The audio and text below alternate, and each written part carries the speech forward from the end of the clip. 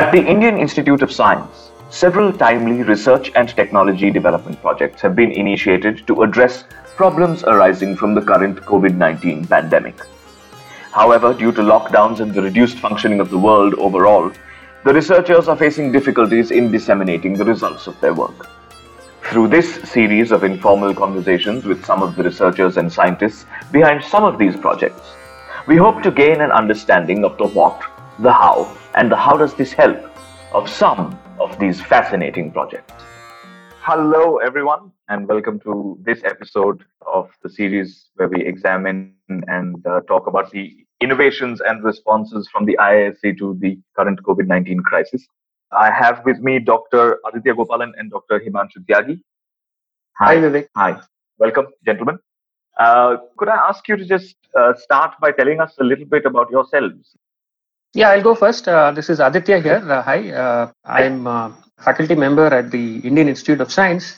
I work in this department of electrical communication engineering. So by training, I am essentially someone who worked in design and analysis of communication networks, and then thereon moved to studying aspects of statistics and machine learning. So that's what piqued my curiosity about many aspects of this pandemic. How do you make sense of data that comes out during these times, and how can you make some reasonable inferences and so on? And Aditya, what were you working on before this happened? Like, what has this pandemic interrupted? Well, I think it's interrupted many things because I work with a few students who do their thesis projects with me on areas relating to statistical inference, optimization, basically algorithms for machine learning. Not to say it's also interrupted several other commitments I have at my institute, which have sort of taken a backseat. Super. Thank you, Aditya. Himanshu? Hi, I'm Himanshu Tyagi. I'm also a colleague of Aditya in the EC department in the Indian Institute of Science. And in my regular job, I'm a full-time researcher. And I have students whom I advise, and I have collaborators. I teach courses. That's my regular job, but mostly research. And I work in this area called information theory, which is sort of the underlying theory behind various areas such as communication, sometimes machine learning. So I'm a theoretician, but I have interest in developing algorithms and solving some real-world problems as well. And that's how I got interested in this problem. So actually, one of our colleagues who probably you will talk to later was trying to build a model for COVID progression. When Aditya and I were discussing things with him, and we thought there is something we can study on testing. Since we're already there, it's a great segue to jump straight into this particular project that you're working on, which is essentially modeling testing strategies. Could you tell us a little bit about what exactly this project is, what it hopes to achieve? Okay, so I can start. So testing has various purposes, and it's important to understand those various purposes right up front. So you may want to test a person so that you can figure out if this person actually has a disease, so that you can follow it up in a hospital. That's the basic understanding of testing that we all have. Now, think from a policymaker's point of view, and policymaker can have a different view of testing. They may want to do tests to figure out what is the number of infections in our area, to estimate the extent of an infection. That's one purpose of testing, perhaps. Other purpose of testing, which we hear quite a bit in media now, is to figure out who are the infected people so that we can isolate them and protect others from them. So this is, perhaps we can call it containment. That's the second purpose of testing. And discovery of new threats. So you have no clue this area has infection, but still you would like to discover a new thread of infection here so that you can take care of that area as well. You don't ignore that area. So these three aspects are very different. And to understand these three aspects and the kind of testing strategies or sampling strategies that will be useful for these three, it's important to model these things mathematically and try to understand how infection spread and how we can measure it. So that's what we try to do. Maybe Aditya can elaborate. Yeah, actually, even a more broader perspective, this pandemic, the coronavirus disease, is actually unique in the sense that testing is actually a real problem to think about here. It's not like measles or chickenpox where symptoms are fairly apparent. And to add to this, there is the other problem of the testing methodology for COVID is very, very specific, and it's also very scarce.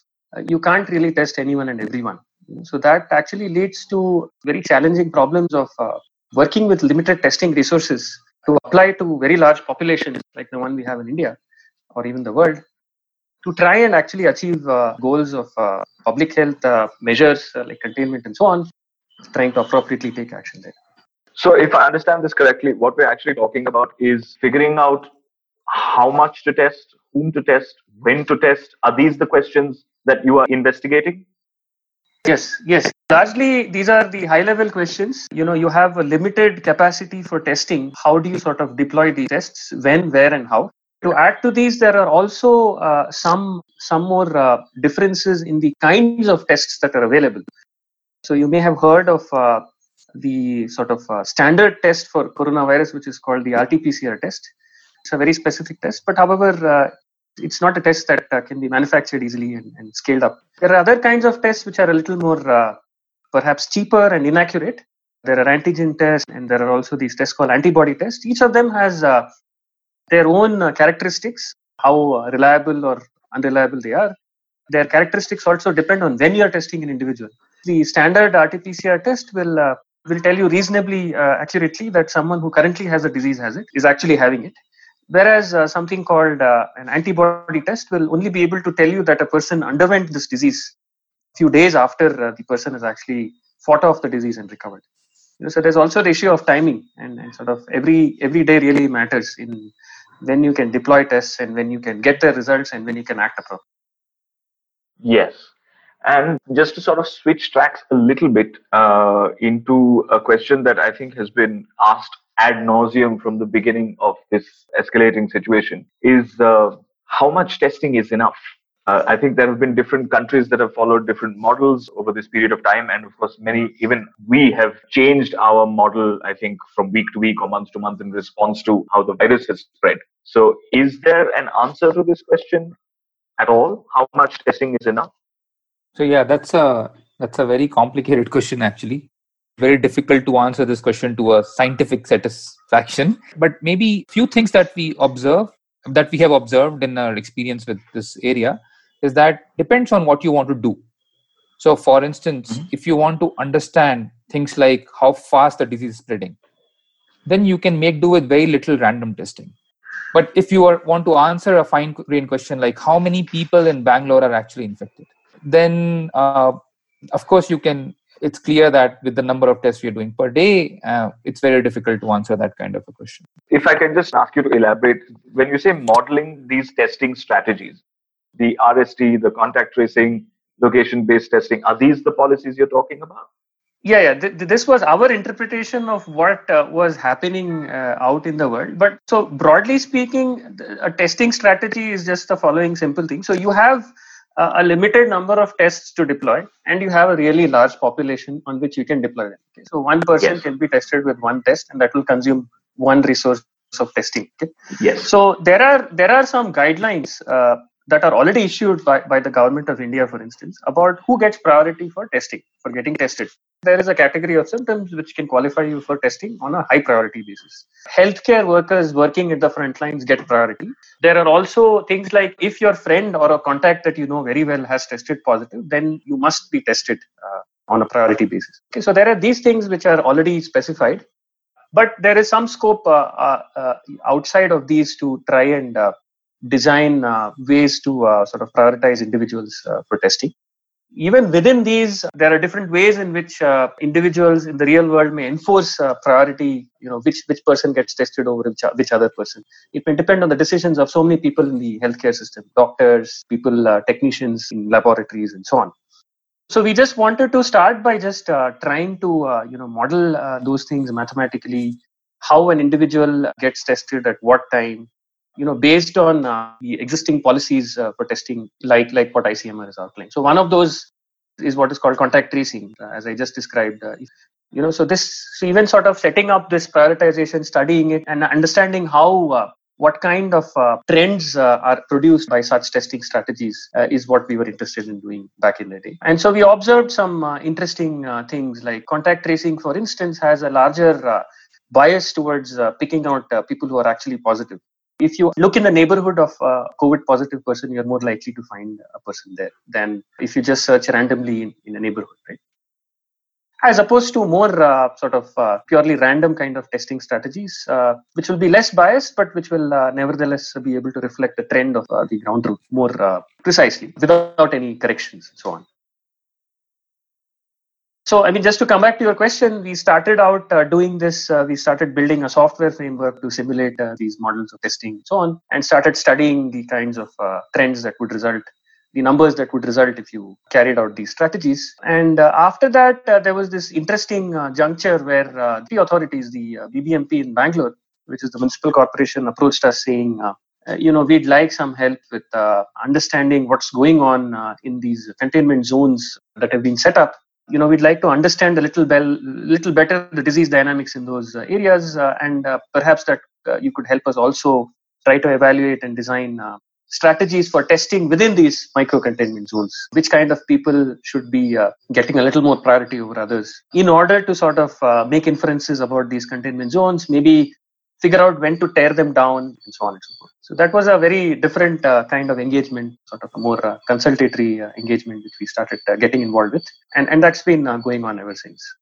So BBMP and the local authorities are actually using these tools to decide what to do next.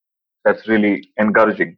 Yeah, they're consulting with experts, including the two of you.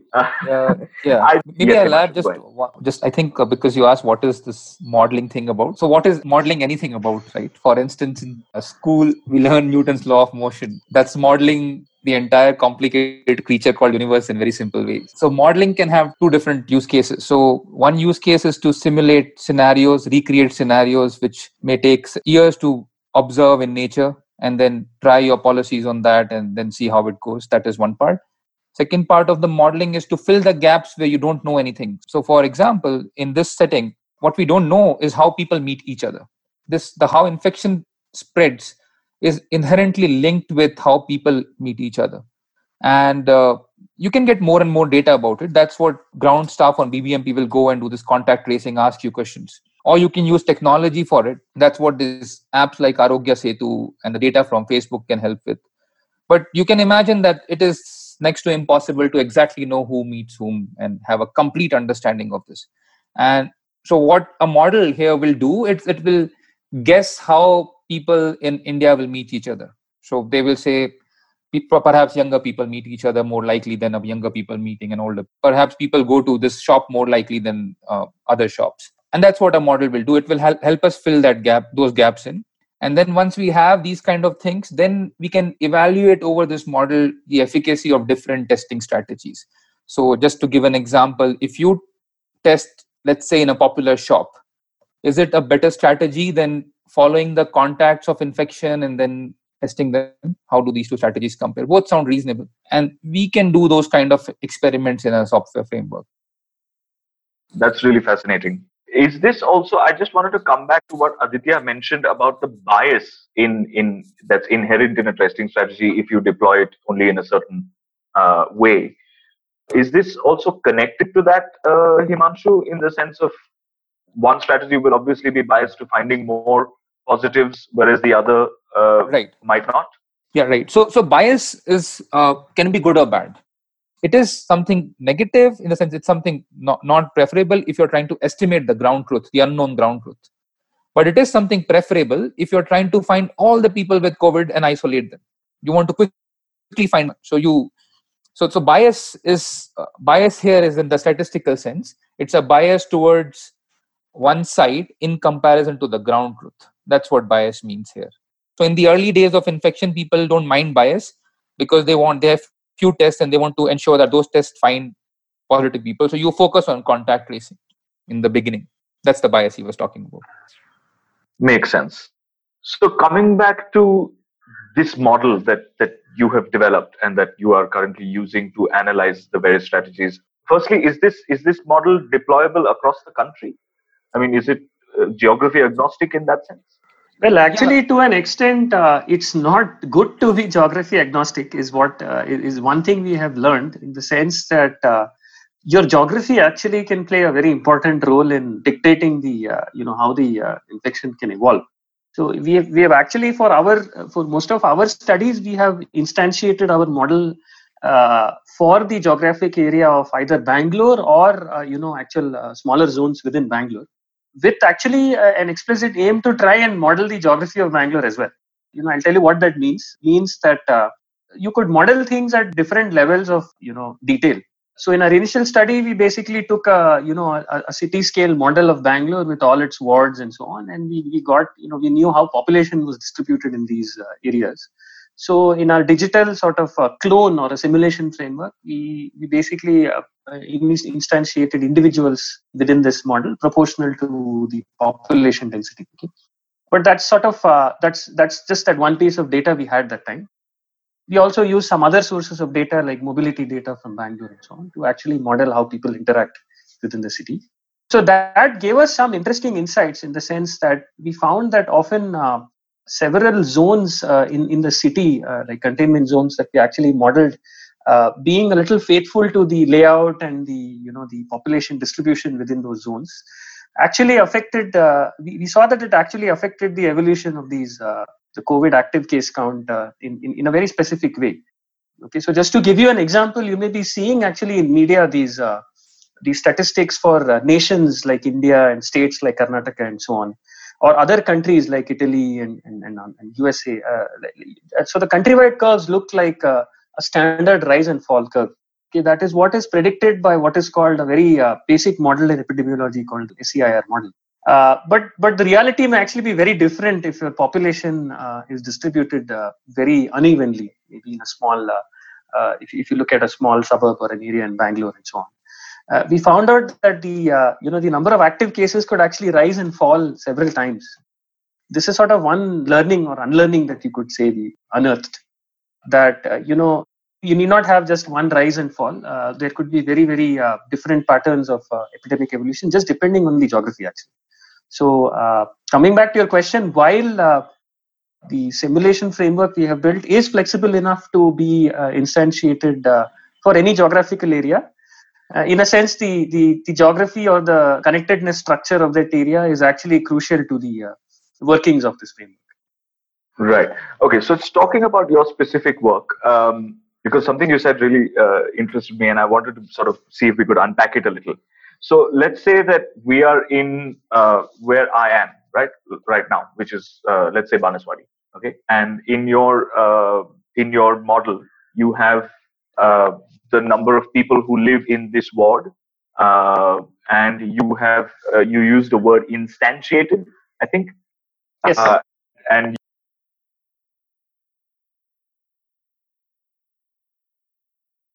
this particular shop about 2 kilometers away from my house every 3 days, right? So can we try and unpack it using like me as an example?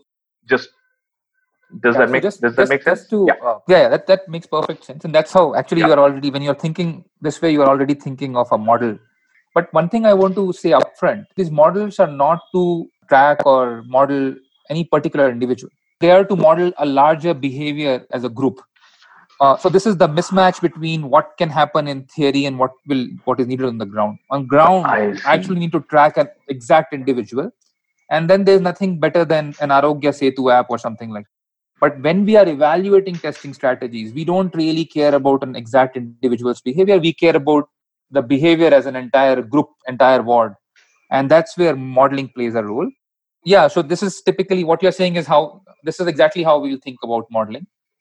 We will imagine a person's day in an area and keeping maybe even that area in mind. So suppose it's a containment zone like Padrayanpura and it has a lot of narrow streets.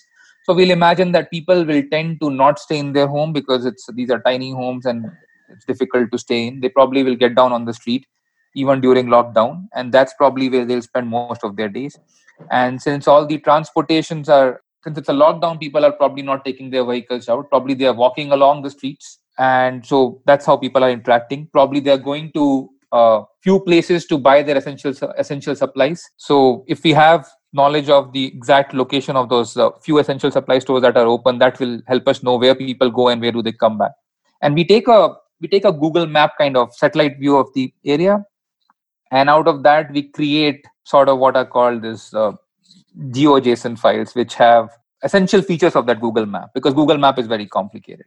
So it will have a box which represents a building, and we will think that if this building is broader, then there are more people living in it. That's what Aditya is calling instantiating. So we are distributing people, keeping reality in mind. Right. But again, okay. I have to come back to the disclaimer. No matter how careful you are, you have to imagine that this is only a model. Human behavior throughout the day of 30,000 people in a place like Padrayanpura is very complicated. And there is no way a mathematical model can capture all of it. But it captures the essential features. So for example, just to add to what Aditya was saying about these curves. So imagine two areas, one area where everyone just mixes with each other, single area. Okay, so they meet each other quite frequently. Now, if infection comes to this area, if one person gets infected, this person may infect others, and the number of cases will go up. And at some point, you have enough people get infected, and then there's no more person to infect, and then the number of cases will come down, and at some point, the life cycle of epidemic of the disease will be over in that area. But now imagine the same area with two different buildings, one small building and one huge building. And suppose the infection comes in this small building. Now again, these infections will rise and they will start decreasing. And suppose these buildings don't talk to each other so much. It's very rare that someone from small building goes to the huge building. So when infection is going down, suppose towards the end, someone from small building goes and infects someone in the large building.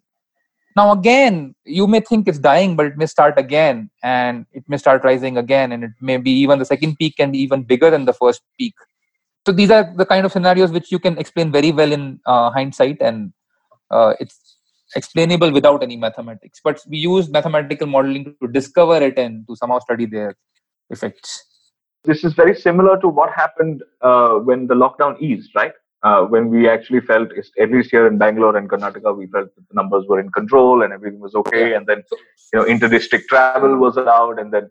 Right. So you are right. So just to clarify, this can happen even without any lockdown. But of course, lockdown will reduce the number and then things will rise again. But what we are saying is just because of the way people are interacting, this same kind of thing can happen.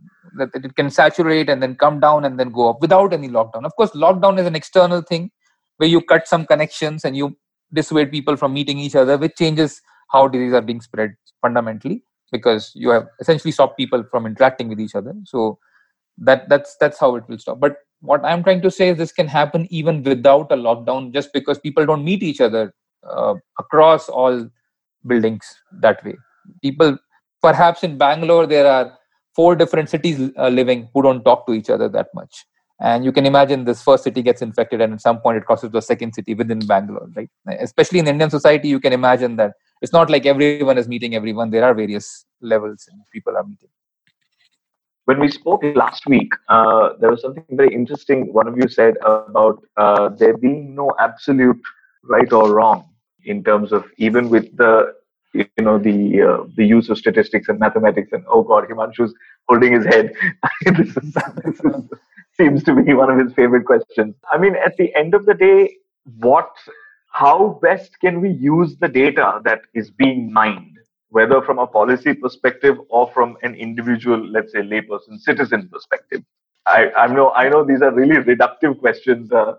Actually, in our experience, we would even contest the characterization that there is already data that is mined, and it's just the problem is just in using it. Even that is actually a much more complex scenario than it seems. It's not that there is a storehouse of data that is being collected which can be easily accessed. Even what we've discovered more and more, actually seeing data pipelines, in our experience with the city authorities and so on, is that even collecting data in a systematic way, in an exhaustive way, in a consistent way, is actually much easier said than done.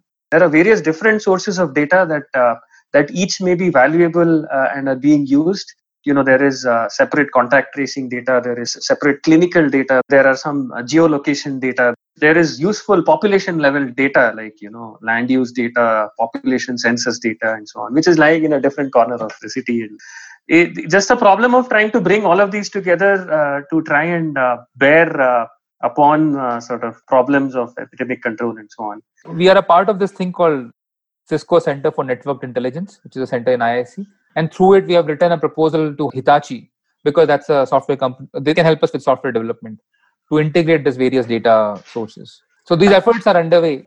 It was in the papers recently about us having lost about 11,000 case files because a lot of people were giving wrong data. They were giving wrong phone numbers, uh, and and then of course there were a lot of people who were avoiding tracing by alighting at smaller railway stations because then they wouldn't have to go through quarantine. Yeah, so I completely understand what you just said about data collection itself being a major hurdle, especially in a country like ours. Turns out that this problem of data collection is something Aditya and I have been discussing quite a bit recently, just from not as a scientist per se, but just as a citizen of the country.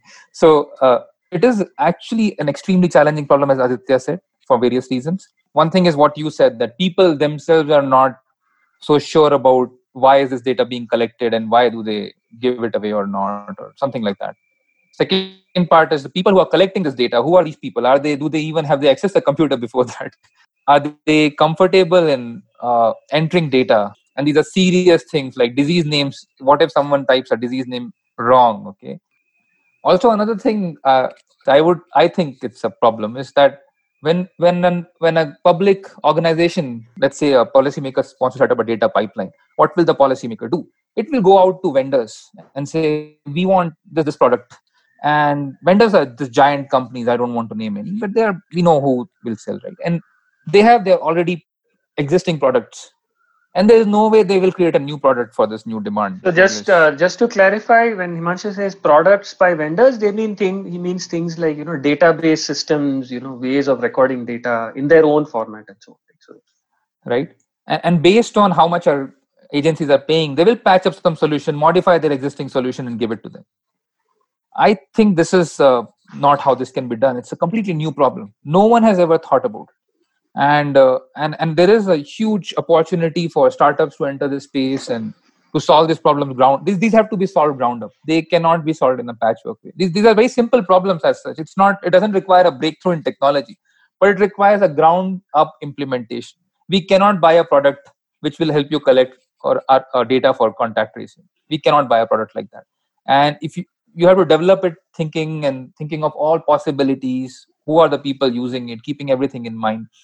And in fact, collection and assimilation of medical data has been a challenge even for companies which pay a lot. For public policy makers and for governments to do it, it's even a larger challenge because scale is much larger and people using it is much larger. So these problems have never been solved. There's a very nice analogy which sometimes comes up in our conversations with each other. There is actually a very, very well-oiled and functioning system for data collection, which is very organized. It exists for many, many decades now. Okay, it's the Indian population census system. Okay.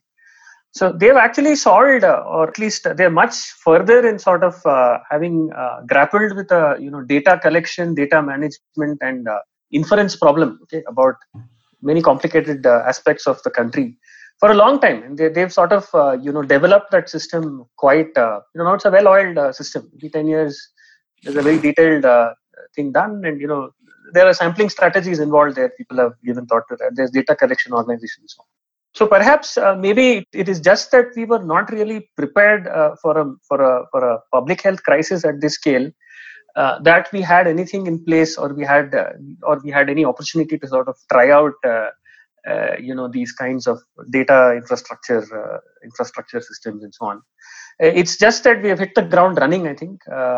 So at least I think the lesson from this is to sort of think a little deeply and ground up, as Himanshu said, about how you would actually try to set up a system that organizes data and useful data and to be able to deal with such disasters in the future. Yeah, so take an example of a company like Amazon delivering across the country, setting up this in 10 years, right? No, not much more. It's not that long a period. And I'm sure that it's a perfect data system. Now, how were they able to do it? That whole idea of engaging experts and making them aware of exact problems you are facing so that problem can be solved. A giant company which is cash rich has all these mechanisms built into it.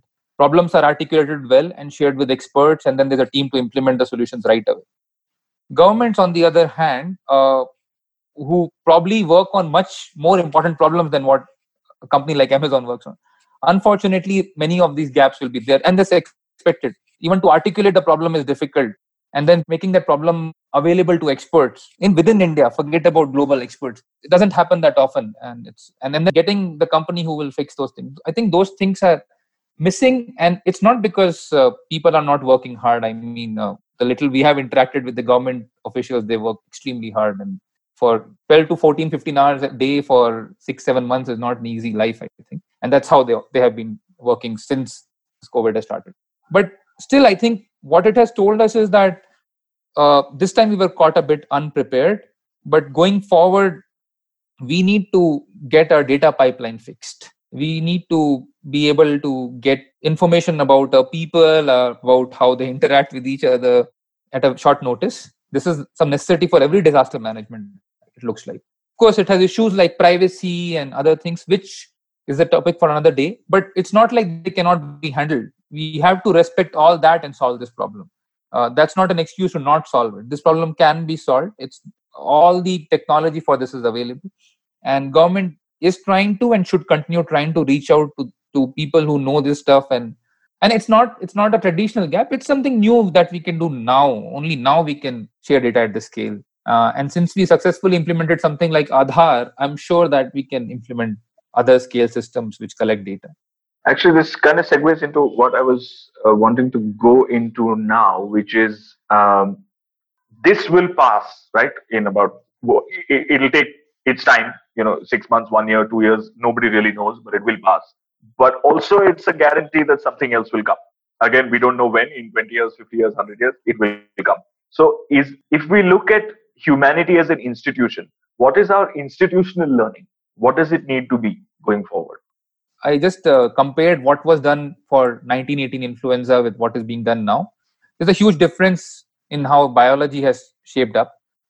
We are doing more advanced tests, and we very quickly were able to identify what is the disease about and so on and so forth. In terms of public policy management, it's pretty much the same. If you look at the circulars they were issuing, they said wear masks, they did contact tracing, they did lockdowns. Exactly. And social distancing. Yeah. Social distancing. Lockdowns were there. It's exactly the same management. Doesn't look very different. The only thing that seems to have changed is exactly the fact that we have data available readily now. We can use an Arogya Setu app to do contact. That's the only thing that has changed. If you read newspaper or circulars issued from BBMP and you read circulars issued by Philadelphia City when they were maintaining that, when they were trying to manage that epidemic, they don't look too different. They say they have the same wisdoms.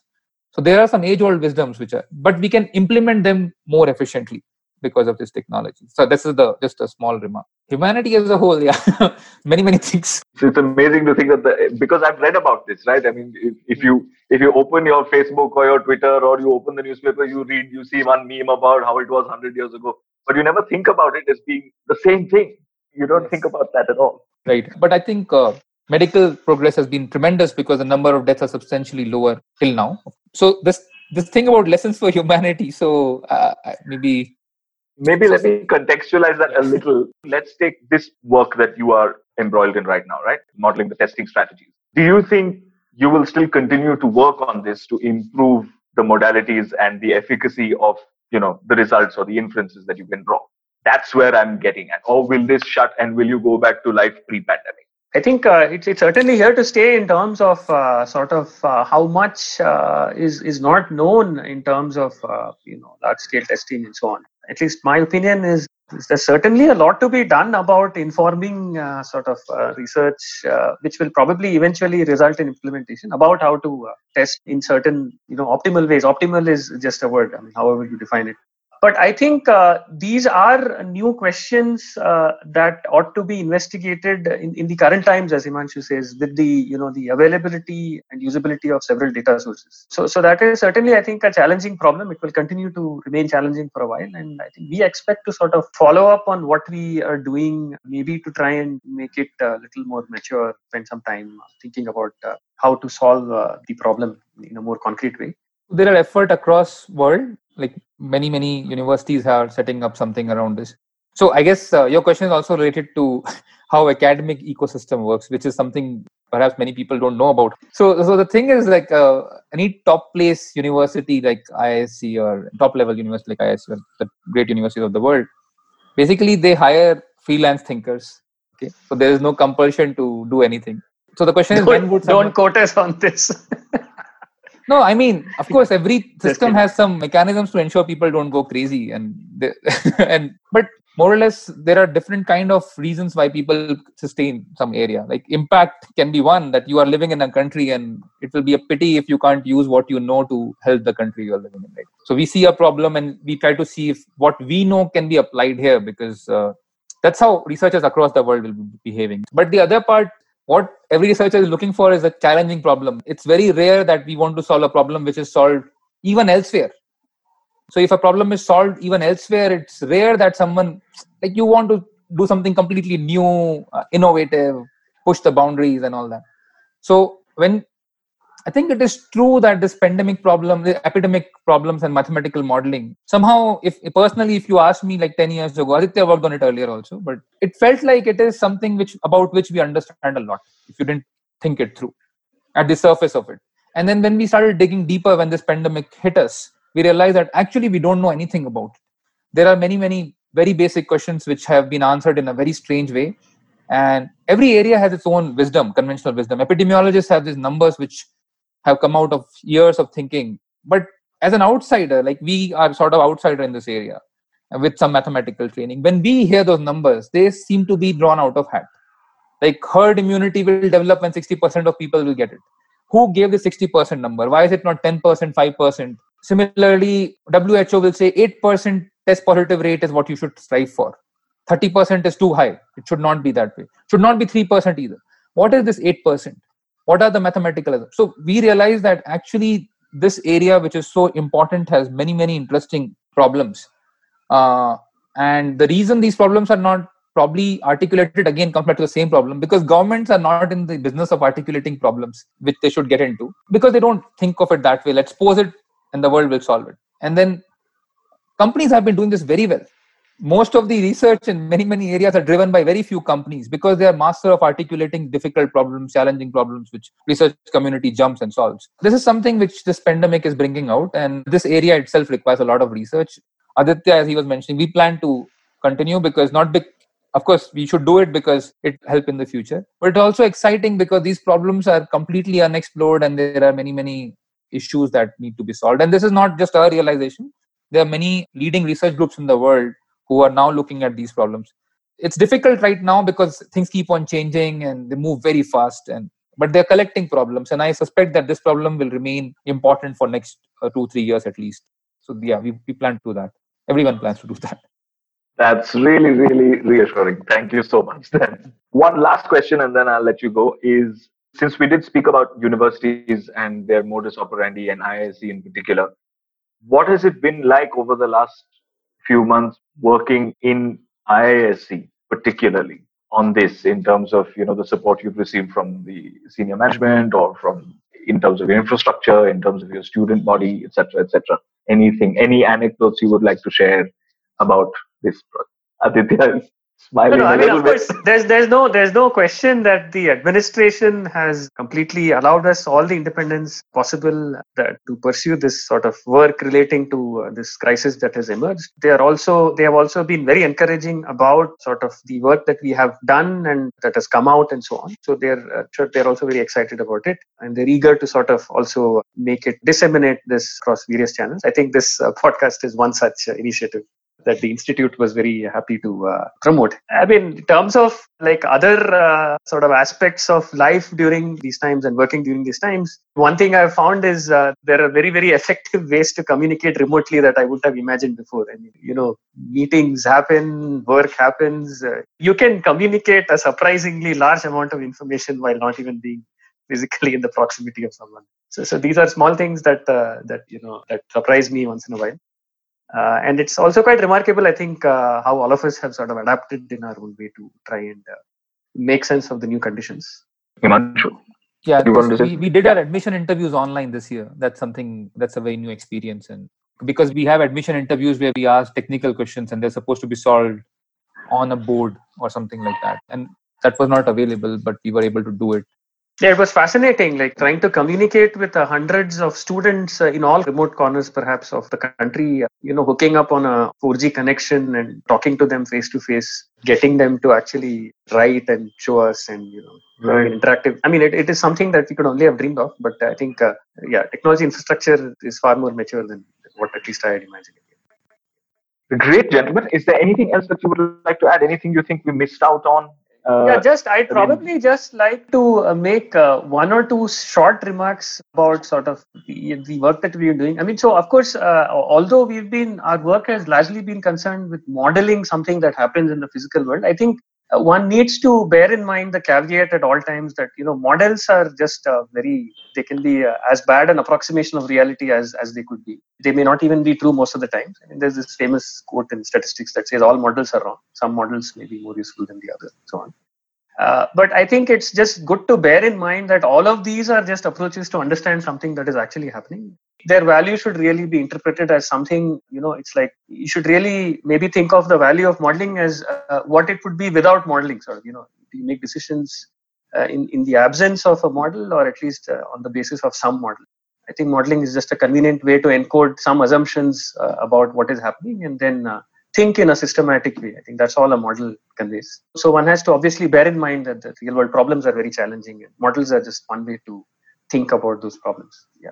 The other thing is just in the context of what you said, as a society, are there any things that we may learn going forward? I think so one thing that impressed me a lot is the way several communities working in various disciplines have come together or are coming together to make sense, in a scientific way about what is happening as the pandemic unfolds.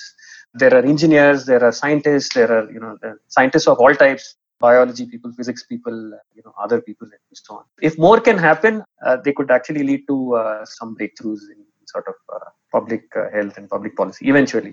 So things like economists to study what are the economic impacts of public health decisions, like closing some activities, locking something down.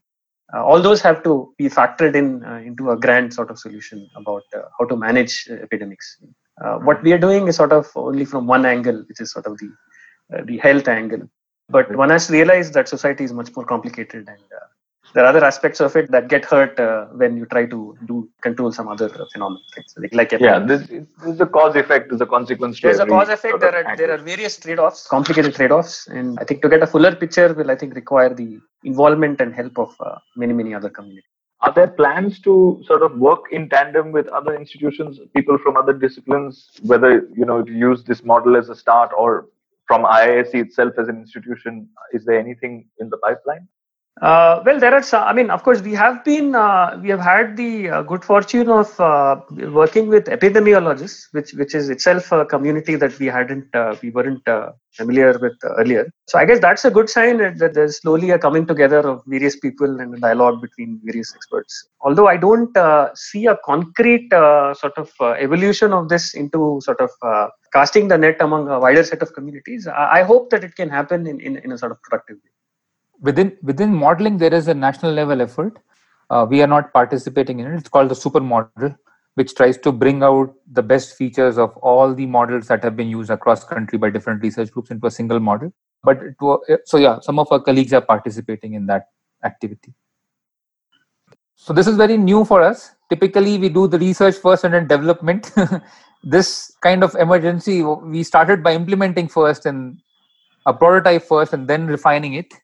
So in terms of full maturity, I think it will take some time because we have to get out of the epidemic to think we are in a good position to guide agencies about the best policy. So that's the role we are playing. We are not giving software package solutions. We typically get consulted for some specific aspect and we can bring in insight for that specific aspect. So for instance, an example would be that now there's a question about how do you use rapid antigen test, RAT, versus RT-PCR. How do you prefer one over the other? One rapid antigen test has lower accuracy, but it's fast. RT-PCR has higher accuracy, but it's slow. So whom do you give this rapid antigen test? Whom do you give RT-PCR? Those things are now what we are looking at. So government, if they see a statistical question, will reach out to experts like us, different agencies. And then we present some statistically sound comparison And finally, the policymakers are the only ones who can take a decision on this. It's not like we can write a software, at least at this point, which can solve everything. So that's the role we have been essentially playing as a sort of a consulting role. But in the process, we develop simulation frameworks and sometimes some tools which can be used by the ground staff. Some simple tools can be developed, which are lower scale. If there's a large scale thing that the software company has to develop, it takes a bigger team to do that. Hope at some point when things cool down, we hope that we can probably write and put out our experiences or case studies for work with the authorities and so on. But let's see. It's also very new for us. This is not typical research thread that we pursue where the thread ends in publication and some work like that. So this is something where people are being affected on the ground and we have to keep up with the changes every day. Thank you so much, gentlemen. Thank you. Thank you. It's been enlightening and I have to say very reassuring. We've been listening to Dr. Aditya Gopalan and Dr. Himanshu Tyagi from the IISc. So thank you very much for sharing your thoughts with us and good luck on all your work. Thank you for listening. For more information on this project or on other projects developed at the IISc, please visit covid19.iisc.ac.in. That's covid19.iisc.ac.in.